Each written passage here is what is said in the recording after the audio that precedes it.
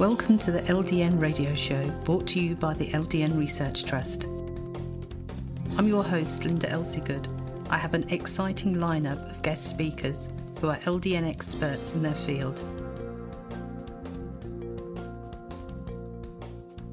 We will be discussing low dose naltrexone and its many uses in autoimmune diseases, cancers, etc. Thank you for joining us. Hello, Nasha. Thank you for joining us today. What an absolute pleasure to be with you again, Linda. Thank you for having me. Well, this is just how it worked out, but it was so amazing because this show is following on from Dr. Akbar Khan last week talking about cancer, and he had so many cancer questions. Cancer is such a hot topic, and people are really interested in knowing what they can do to self-help themselves. If they have cancer in the family, what can they do? And we'll get into what your recommendations are after we've talked about you, putting you in the spotlight there. Did you always... Oh, no pressure. No pressure. Did you always want to be a doctor? That's a great question. My mom would probably tell you yes, because apparently as a child, I would line up all of my stuffed animals and doctor them. Mm-hmm. But I recall telling my mother that I wanted to be a bank teller. That's my most early memory of career choices, because I loved counting bills and coins. But by the time I did make it on into undergraduate education, I had pretty much firmed up in my mind that I was pre-med, and at that time, very much interested in going into conventional medicine. It's been, I guess, part of me from an early age. So what experience have you gained since you qualified to now? Wow. And part of my biggest experience as far as going into the study of even the pre-medical education, my very first job out of college was I got certified as a nursing assistant in a nursing home environment, and I worked on the Alzheimer's unit for a long period of time. I worked as a CNA in private home health care, and I also worked as a CNA, which is certified nursing assistant in a variety of assisted living and high need living environments. So I had exposure starting at a pretty young age 18, 19, into medicine. And then I also just had a general fascination and understanding of the human body and the human psyche. And so my undergraduate degree was initially full pre-med with a major in biology and a minor in chemistry. But my own health, it really is what took me on a whole new journey.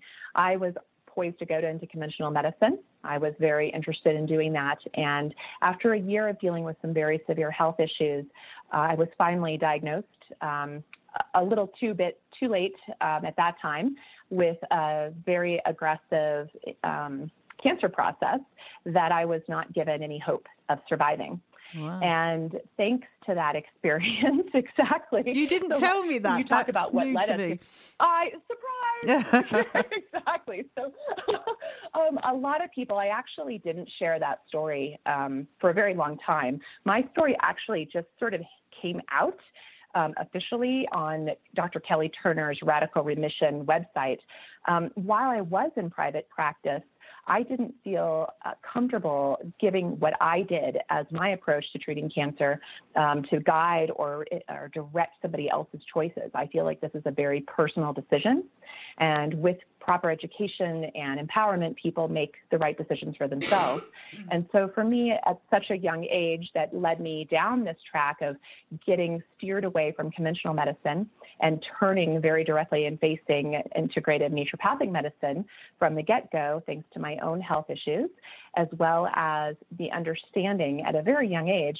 I understood that my cancer process was just as much an emotional component and traumatic component as it was a physical nutrient deficiency, chemical toxicity component. So for some reason, it became very clear to me at a young age that I needed to address both. And that switched my degree from biology chemistry to a major in psychology, minor in biology. And I, at that time, this was in 1991, mind you, I switched my gears into what is a field now known as psychoneuroimmunology. Very interested in that, and it was just in its infancy at that time. And I mean, my gosh, even today, it's only been a couple of years that we've given any credence to the immune system with regards to oncology. But you can imagine back in 1991, there wasn't a heck of a lot of information on the mind-body connection. And so that took me on a whole new path, a whole new trajectory. And that experience of saving my own life and working on it diligently all those years. And now, as of October 21st, 2016, I'm 25 years out from that diagnosis and still thriving, and have supported tens of thousands of patients in their own chronic healthcare endeavors, including exclusively since 2012 oncology patients. And it has been an ongoing life learning process and dynamic one. It's not the same. What I know now, I didn't know even a year ago, much less 5 years ago. And certainly we didn't have the information I have now 25 years ago. Wow. I am stunned. It's not often I'm lost for words, but that is amazing. So what is the mind-body connection with cancer, if you could tell us briefly? Yeah. That's interesting. Sure.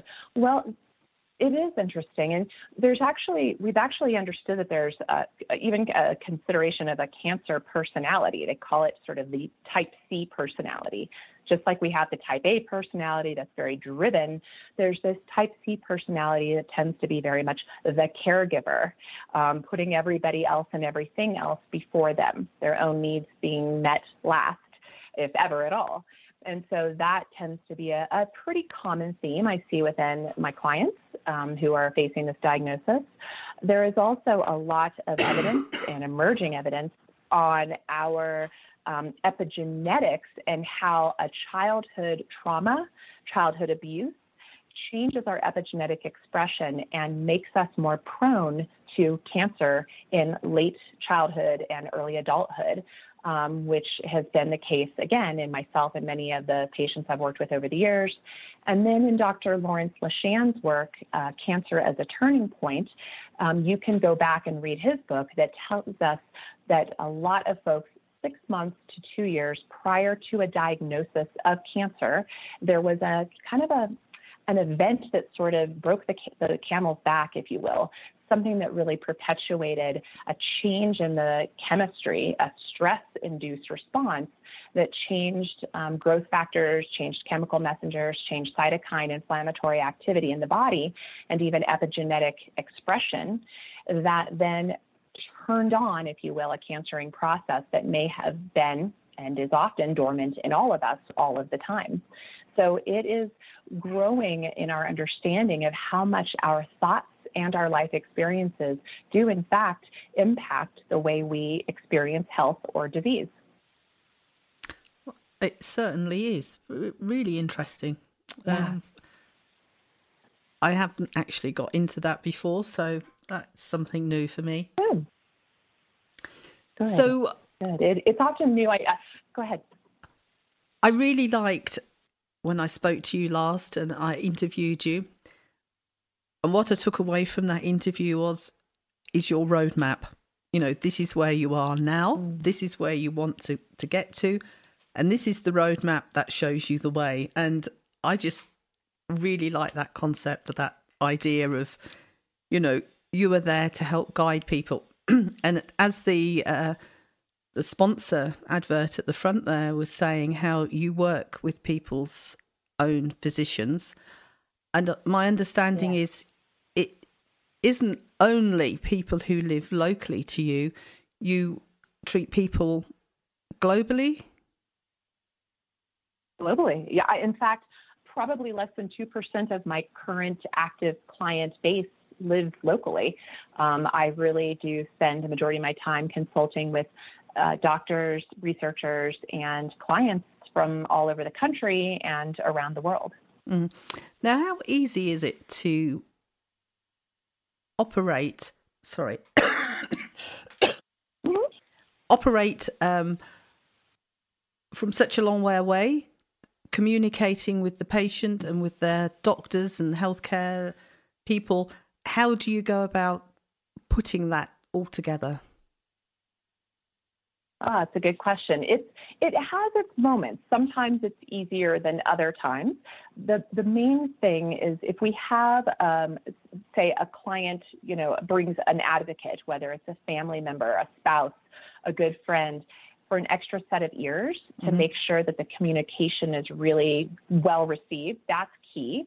Also, depending on how open their healthcare team is to working with somebody outside of the box, if you will, though ironically, the majority of people who consult with me are kind of considered from the conventional paradigm, whether they're doctors or researchers or even clients that are brand new to integrative oncology. I used to think that my patient population would be more of the sort of alternative inclined population, but in the last 2 years, that's really changed drastically. And I've found a much warmer reception and welcome and communication and collaboration with oncologists and general practitioners and whatnot around the world. So the ease in which to communicate is getting better. And of course, our social media and our technologies allow me to be talking with someone, say, in India, over different platforms that I can see them, I can, connect with them, and that we can have a really good, rich conversation, even if we're continents away from one another. Isn't technology amazing? It really is. It makes the world smaller. It makes it so much smaller. And that, I think, is also key as to why the cancer conversation is changing so drastically, and that we are making the world smaller. Patients are able to engage with each other better, so they can create support groups. In fact, I think that's been one of the biggest drivers of my personal growth as a clinician, as a teacher, and as my own self-care, is finding such go-getter, educated, passionate patients who are driving their own healthcare and demanding changes and demanding good communication among their healthcare team. That, I think, is what's changed what I've seen in 25 years of working in this field the most. It's been a patient-driven process, not a doctor-driven process. And what would happen if a client came to you and wanted to have you on board, but their oncologist was saying no? How do you get round? It must happen. Not all of them are going to say, yeah, yes, I'm open to this. So what happens to the ones who say exactly. no? Well, first of all, what's so very important to remember here is that you as the patient, you are the CEO of your company, right? Mm-hmm. You call the shots. You have the first and the last say. And what I often, tell clients, a lot of them initially were fearful that their doctors would drop them or fire them. And to be sort of held hostage by that mentality is just as damaging and stress-inducing to their chemistry as any toxin from the environment or poor dietary choices or lack of exercise, right? So who you choose to hang out with is important in your healthcare team as well. And so what I found is even if the doctor is closed to this ideology, most doctors I've met are still about the patient outcome. They still want to see their patient be well. So if the patient is empowered and educated enough to say, hey, I know you may not understand this, I know you may not even agree with this, but this is the approach I'm taking, and I am willing to be in good, open communication and collaboration with you, as is my integrative provider. And as long as you're willing to be open to that, we can move forward. And if they aren't willing to, frankly, you can get a new doctor, right? That's what it comes down to. A lot of my patients fire their doctors and start over and find a better match. I do for sure have clients that don't feel like they could ever have this conversation and do, I guess, in essence, hide that they're working integratively. I don't favor that by any means. I don't even recommend that, and I really encourage them against that. But ultimately, I trust the patient's own value system and their own need to do the best they can for their care in any given moment.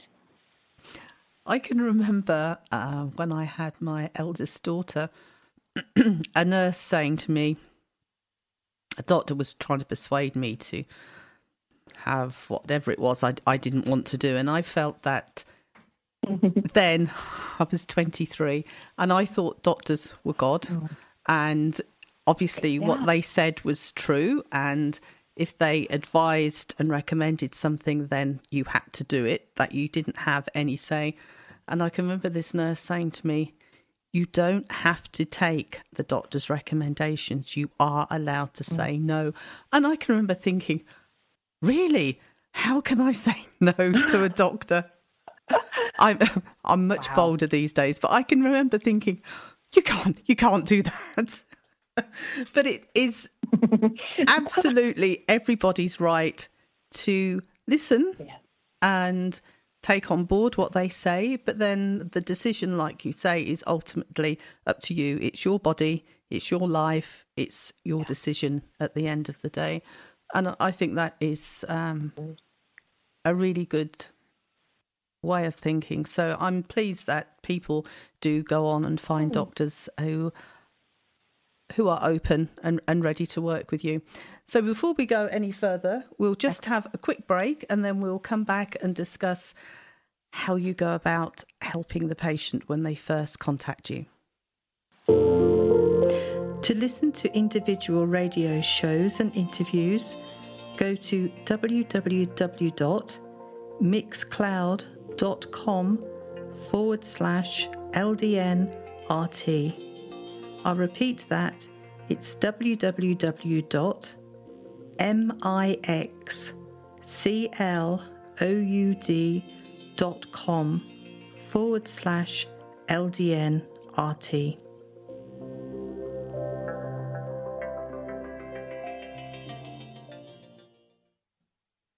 The diagnosis of cancer is overwhelming. We at Optimal Terrain lighten your load by partnering with you and your healthcare team to examine your personal terrain to uncover the root of the disease process. We recognise you as more than your cancer diagnosis. Find out more at www.optimalterrainconsulting.com. Welcome back. So, Nasha, put you on the spot again. When a patient first comes to see you and says, I have a diagnosis of whatever kind of cancer, what are the first steps that you take to reassure the patient and to get them on the roadmap? Excellent. So first of all, again, there's kind of a variety of folks that will call our Optimal Terrain for a consultation. We, of course, our preference is to have people call us and say, hey, I'd like to do everything I can to never have this diagnosis. What can you do to help? That's, the dream team, but unfortunately, that's not what we see, although that's starting to happen, which is exciting. Most often the case is we'll see folks who are somewhere into the process of their diagnosis of cancer and their treatment of cancer and are finding that they need some support or have learned that maybe they can enhance their outcomes with bringing in an integrative approach. And then, of course, the cancer process that we most often see in our office are the folks who've been basically, given up on. Hope has been removed from their world. They've been sent home to get their affairs in order, and they're really at a last-ditch effort of looking for options to support them. That's still, unfortunately, the majority of the folks that we work with. Then the next would be the folks that are somewhere in the midst of treatment. And then ultimately where I'd love to be working with clients is when they're very first diagnosed or even prior to a diagnosis, so we can really work on the concept of prevention. However, let's kind of take that middle ground road. You've been diagnosed, you're now into maybe surgery or treatment, and you are looking for more options. So when somebody calls us up, we take a very extensive, I'm sure some of my clients are listening in today, and they can attest to that, but we do a very extensive personal family medical history. We do an extensive environmental exposure history. We take an extensive chronic, sort of like a chronicity of major life events and illnesses, injuries, traumas, surgeries, infections. So we have a sense of maybe where things picked up momentum along the way. We do a diet assessment, a diet diary, even a pantry assessment. And we have questionnaires that we ask all of our patients from the get-go so that we as the clinicians can really sort of tease out the patterns and the very individual patterns that if I had 10 patients with stage 4 ovarian cancer, and maybe they're all the same age, they would all have that type of cancer for a very different reason. They would have come to that point in their lives, to that point on the roadmap, if you will, from very different routes. And so we help establish where they've come from by taking that very thorough history.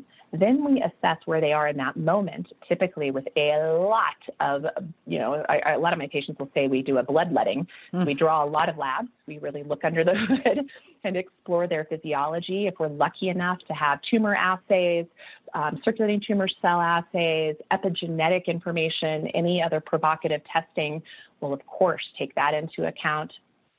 And then we really do a thorough overview of this well before we even have the conversation with the patient, spending an average of 4 to 5 hours researching them. And if it's a newer cancering process or a newer molecular profile or epigenetic pattern we're not familiar with, we'll study that.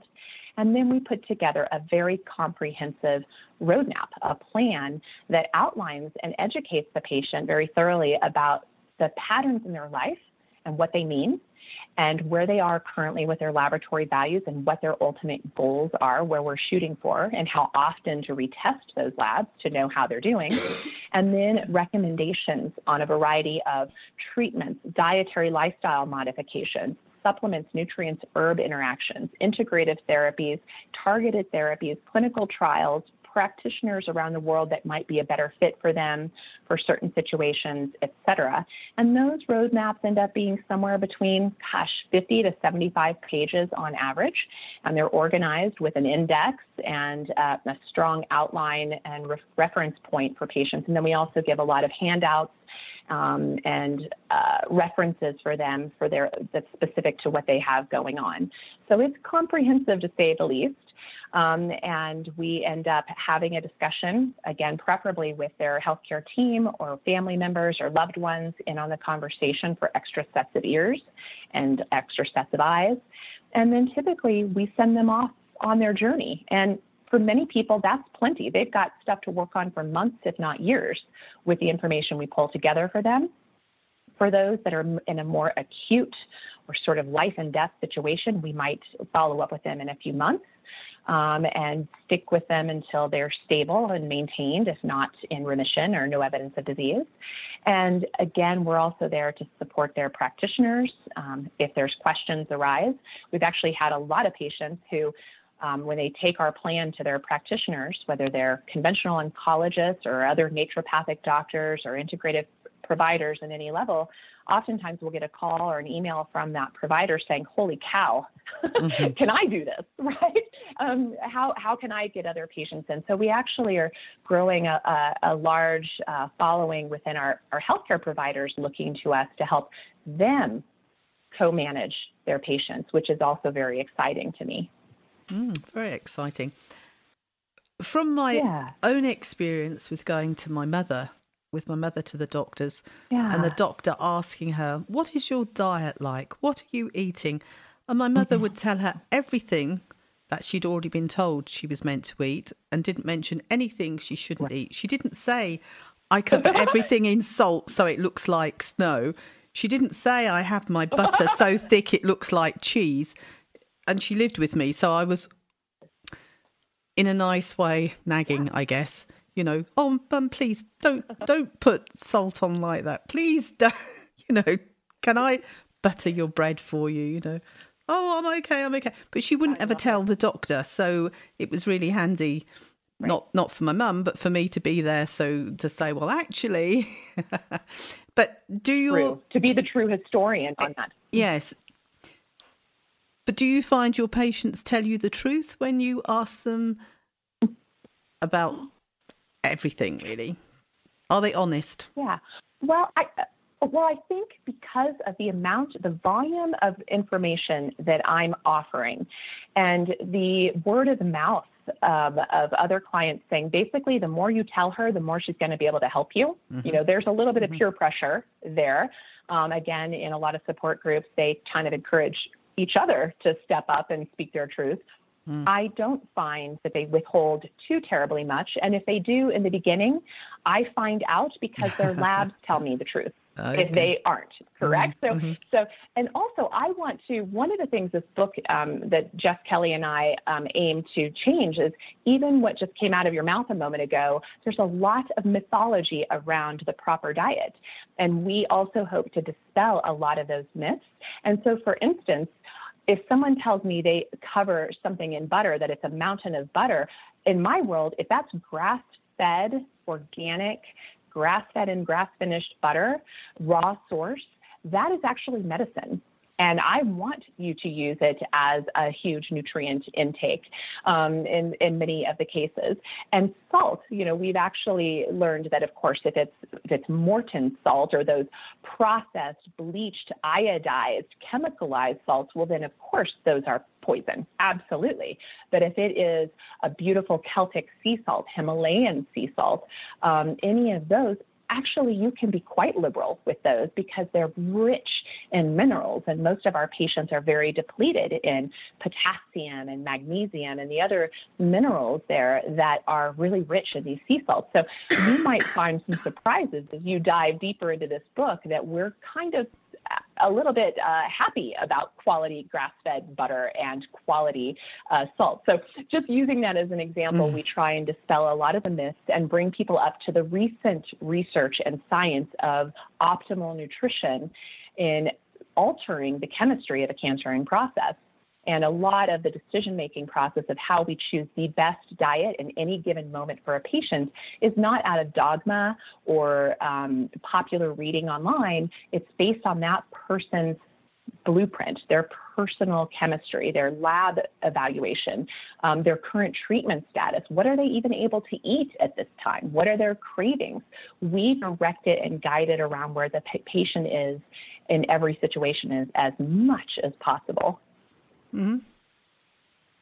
And we know from last week that people were calling in and asking, you know, there is a history of cancer in my family. What can I do now to prevent cancer appearing later? Great. Yeah. And that's, you know, I don't know, you know, what he had said last week, but when I hear that, in fact, my gosh, in another 2 weeks, I have a patient that her mother died of breast cancer with the BRCA gene. Her sister died of breast cancer with the BRCA gene, and she just found out she has the BRCA gene, and she is not keen on a preemptive surgery. And so she is consulting with us to explore what's going on in her terrain by doing that full assessment that I mentioned, by taking all the labs to take a really good snapshot and see exactly where she is. And then we have the tools and the information that we can individualize for her how she's going to avoid going down that road. You know, my biggest pet peeve are people who think that having a surgical intervention only is enough to preempt a cancer diagnosis. And for someone who's been in private practice long enough with 7 patients who died of metastatic disease after removing breast or ovaries or both because of genetic status, I feel really sad for these people that they did not have the information, the awareness, the knowledge to dig deeper to find out what was actually going on in their terrain to begin with and change those things. And whether or not they chose to do the surgery or not, there was work to be done above and beyond the surgery, clearly.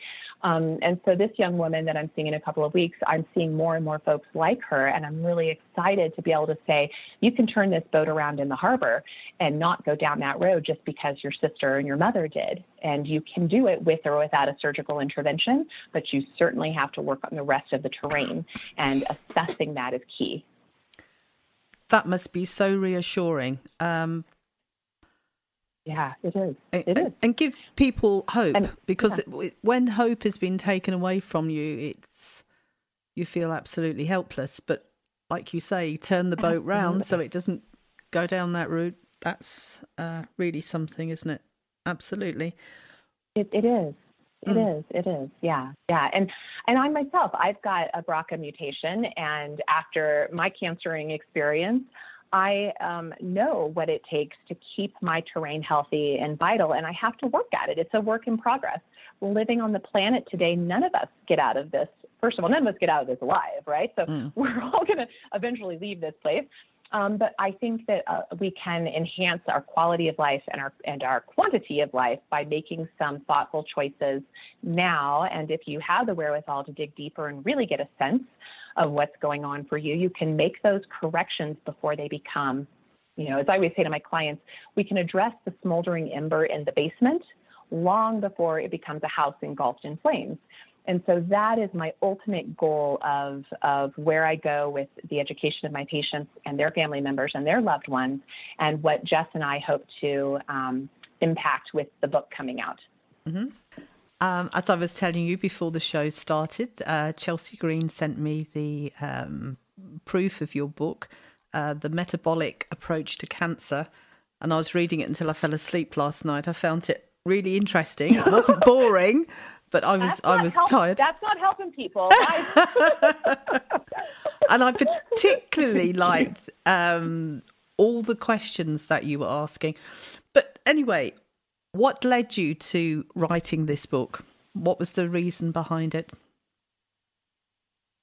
Well, again, as I said earlier, patients have been the biggest change makers in medicine today. And that is true for how I practice and how I think, is my patients have been my biggest guides and teachers. And being on this journey for as long as I have for myself, and being the advocate for so many others, and exploring the cancering process for so many others, I found over years and years I was saying the same things over and over again, which can lead to burnout among the healthcare providers. And it was also in the limited time we do have with clients. Even in my hour sessions I have with a patient, I can't tell them everything. And so I have been pushed for over a decade to write a book that includes a lot of these things that I've learned to as an educational tool for my patients and my colleagues. And it was a great idea, but frankly, I didn't have the bandwidth or the time to go for it by myself. So when I began doing what initiated as Women in Cancer retreats in 2009, we would do these 4-day intensives where a group of patients with a diagnosis of cancer would join us starting on a Friday afternoon until a Monday morning, and they would be immersed in education, diet, lifestyle modification, incredibly good, nourishing anti-cancer foods, and camaraderie and connection. And we would see labs from before they started the retreat, and then usually within a month after, and maintaining their new diet and lifestyle modifications. And it became very evident that they saw and felt significant difference from the get-go. And it imposed them to keep, doing more and more. And so Dr. Jess Kelly, my co-author, she started coming in as a master nutrition therapist and started doing education at our retreats in 2012 and teaching more specifics on, sugar chemistry and how to clean out the environment of your home and how to do a pantry overhaul and just simple tips of nutrition. And it became more and more clear that our patients kept requesting, gosh, you guys need to write a book, you need to do a cookbook, because we'd feed everyone these extraordinary meals throughout the weekend. And we'd get to the end of the weekend and they'd say, where are the recipes? So we'd share those recipes with them and they'd be very excited. Well, finally, we got pushed enough by enough patients over the years that Jess and I decided it was time to set out and write this cookbook. And what you'll find, since you've got a copy, Linda, is it's not a cookbook. That's where it was going to start. But when we jumped into the project and Chelsea Green Publishing took a look at our manuscript or our idea, they said, you guys have 4 books here. There's a lot of information. And exactly. And what they said is, it seems to me that we're in a time and a place where people need to understand why. Why do we need to eat this way? Why do we think differently? Why do we have to break down the myths around an anti-cancer diet, et cetera? So Jess and I embarked on an amazing journey together to really go about how I've been thinking and approaching myself and my patients for years. And then she, with her way of thinking and coming in and working with me over the years, taking it to that next level. And together we were able to break this down into the types of things I explore in every patient, which we have coined the Terrain 10, and create a questionnaire to deeply explore each of those Terrain 10 obstacles or issues if people have them, and then to help them understand what each of those Terrain 10 mean and how best to support them. Now, once folks, get into the book, you'll be able to take your own survey and get a sense of where you could start or what your priorities may be. That's our goal. In fact, Linda was saying before the interview that she kind of was overwhelmed to see that she had some high markings in a few places. I don't want that to scare people. I want that to empower you to say, okay, I guess I'll put some energy here. I guess I'll start here and focus.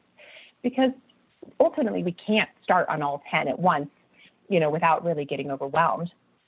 So picking one or two to really hit hard and learn about and work on in yourself and others will really make the biggest difference. Every little change helps. Your cells are listening, and any change you make to them, any communication you give them through your diet, through your lifestyle, through your thoughts, through your environment, changes their expression. And you can make that in a favorable outcome or a not so favorable outcome. And so our goal is this becomes a guidebook to understand how we approach each and every one of our patients as an individual, and how they can start to take their own health back into their own hands and start to make differences long before they ever have to consult with somebody like me. My goal is to make myself obsolete as quickly as possible. And so thanks to our patients pushing us, we created this book. And the beauty is after this, we decided to go ahead and do this educational book first. Many of our wonderful colleagues in the field of cancer nutrition did put out some wonderful cookbooks this year. So we feel really grateful that we took a different route, and that our colleagues who put out cookbooks now have a resource for their patients to help them understand why of their diet. And then we can also refer back to them and say, and here's a few more ideas for recipes if you're feeling stuck. I'm sorry. I'm getting over okay. laryngitis. You're coming out of it. She's coming out of exactly. You're doing well. Sorry. I just had to have a really big cough there. There you go. Sorry. Okay. That's all right. Let it go. Good. So, as you were saying, it isn't a recipe book, but there are lots of nutritional and tips for food in the book. What would you say, bringing in LDN and supplements and so on, I know you individualize treatments for everybody. Nobody is the same. But if you had to list the most common supplements that seem to suit most people, what would you say they would be? All right. So first of all, there's a lot of great supplements and treatments out there. But if you don't, again, I want to reiterate, if you don't have a good foundation in your nutrition, a lot of those will fall short. So it's very important to make sure you're putting the proper fuel and metabolic information into your system so that all of your therapies work better. So I need to say that up front. If I then had to pick, let's say, the top 3 of the most effective sort of cancer supportive therapies I've seen in clinical practice, it would be number 1, a ketogenic diet, number 2, mistletoe extract, and number 3, low dose naltrexone. And then maybe a 4th would be more of some of the cytotoxic therapies such as IV vitamin C or conventional targeted therapies, hyperbaric oxygen, et cetera. And so what you'll notice with that combination is there's things that address direct cytotoxic, direct cancer cell kill. There are things that address immunomodulation, and there are things that address the metabolic base camp of it all. You really need at least a 3-pronged approach to oncology. And I also bring in a 4th, which is the mind-body, that psychoneuroimmunology component. So that's really critical. And I find that when all of those working parts are integrated individually for that person, magic happens. Okay? It just does. Things start to reboot. Quality of life, better outcomes, better responses to even conventional therapies, being able to stay in certain treatments longer that otherwise they would have failed. So they're big. There's a lot that we can be bringing on to support the cancer patient and to support the outcome of any therapy they choose to do. Mm-hmm.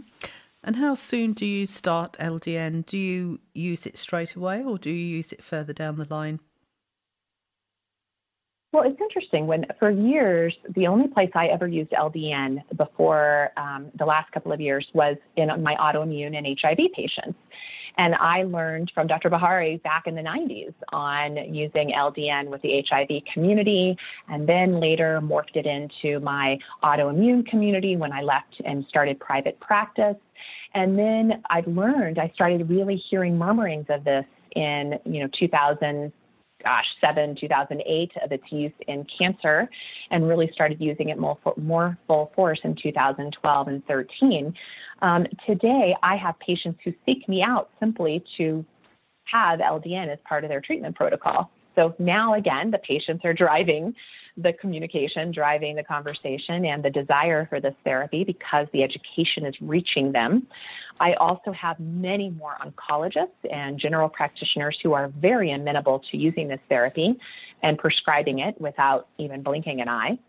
And I also, the research that what you've created, this incredible outlet of patient collaboration, doctor collaboration, education, the conference, the book, the ongoing research trials, it's just creating a momentum now that maybe in the past this might have been something I brought on a little bit later because I had to sort of convince or find someone who could prescribe it or be willing to prescribe it. Now people are coming in and we're starting off from the get-go. Mm-hmm.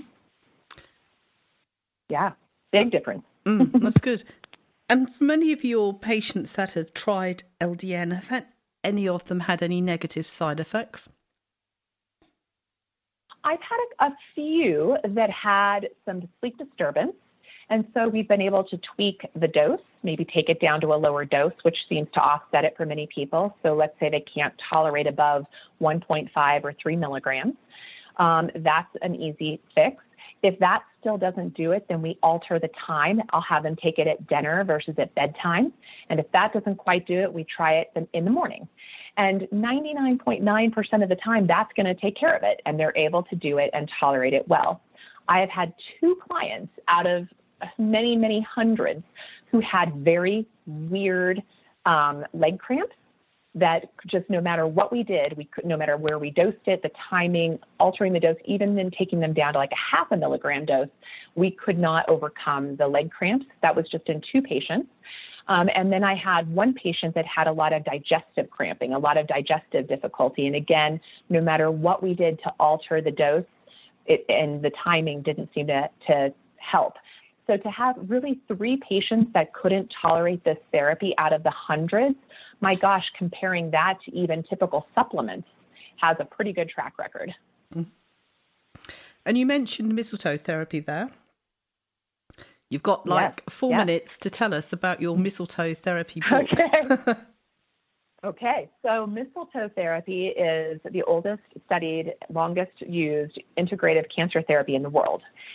Started in 1917, thanks to the work of anthroposophical medicine fame Rudolf Steiner and Eva Wegman, and it has been used continuously as an adjunct therapy for cancer. In Europe, somewhere between 60 to 85% of all patients with cancer will utilize this therapy at some point in time.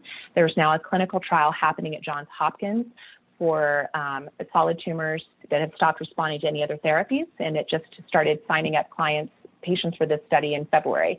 It's like our first real immunomodulating therapy. That is the hot ticket item in research today in the field of oncology. We're going crazy over immunotherapies, and yet we've had one under our nose for 100 years, and it has worked incredibly well. I've used it in my patients since 2006. And now train doctors nationwide, all over the United States, on how to bring this into their clinical practice. Does it come as a pill, a powder? How do you administer it? It's an injection. It's a subcutaneous injection, often 3 times a week. Again, there's some dose nuances and patient nuances. The patient's body guides the treatment, and I train the doctors on how to apply that. There's even in this country, the trial at Hopkins right now is a trial with intravenous application of mistletoe, which is for much more aggressive cancer processes and really seems to turn things around when folks are in a free fall or in palliative care mode. And so that is also what I train doctors in, how to bring into their office as well. And it's a very well tolerated. In fact, I see less side effects with IV mistletoe and subcutaneous mistletoe than I do from, say, IV vitamin C or some of the other integrative oncology therapies available today.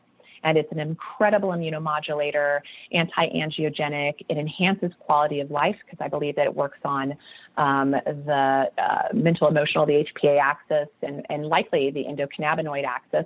Very similar personality, if you will, to low-dose naltrexone. And the two of them together have a very powerful synergy, and they often enhance one another's effect. So if I have a patient that stopped responding to, say, low-dose naltrexone, or the other way around, stop responding to mistletoe, I will often introduce the other, and it seems to sort of reinstate the desired effect. Well, that's amazing. And where can people purchase these books? The books itself are available pre-order right now on Amazon.com, Chelsea Green Publishing, and Barnes & Noble. They will be shipping out on the 18th to the latest off of Amazon for pre-order. So they're coming around the bend very quickly. We hope to see them in all bookstores and communities by the end of the month. And we have a load of wonderful interviews and book signings and book events coming up around this. We're very excited from the feedback we've gotten from people in the industry who've read our book and endorsed our book, that we think it's going to help facilitate more conversation and deeper understanding and deeper healing in the cancer community and in prevention of cancer. Certainly a guide, isn't it, to answering the questions and letting people make the right decision. And and I guess there is a way of people contacting you, is there, at the end of the book? But yeah, and people can obviously. How do people make an appointment to come and see you? Is there a form in which they can fill it in on your website? They can definitely do an inquiry on the website. They can also directly email info, I-N-F-O, at optimalterrainconsulting.com, and that will get them into conversation about what it takes to get all the information in and what a new client intake entails. So we've got that. And then I also invite folks to follow us on the social media. We do have a Facebook page specific to the book, so they can follow what's happening there. Metabolic Approach to Cancer is the Facebook page. We also have an Optimal Terrain page and an Optimal Terrain Instagram.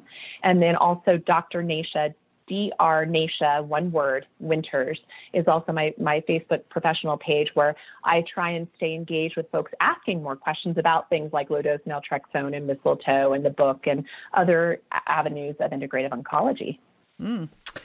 Well, we wish you every success with the books, and I really hope that you come and stay and see us in July. And thank you very much for being our guest today. I'm planning on it. Wonderful. Thank you so much, Linda, and thank you everybody for listening.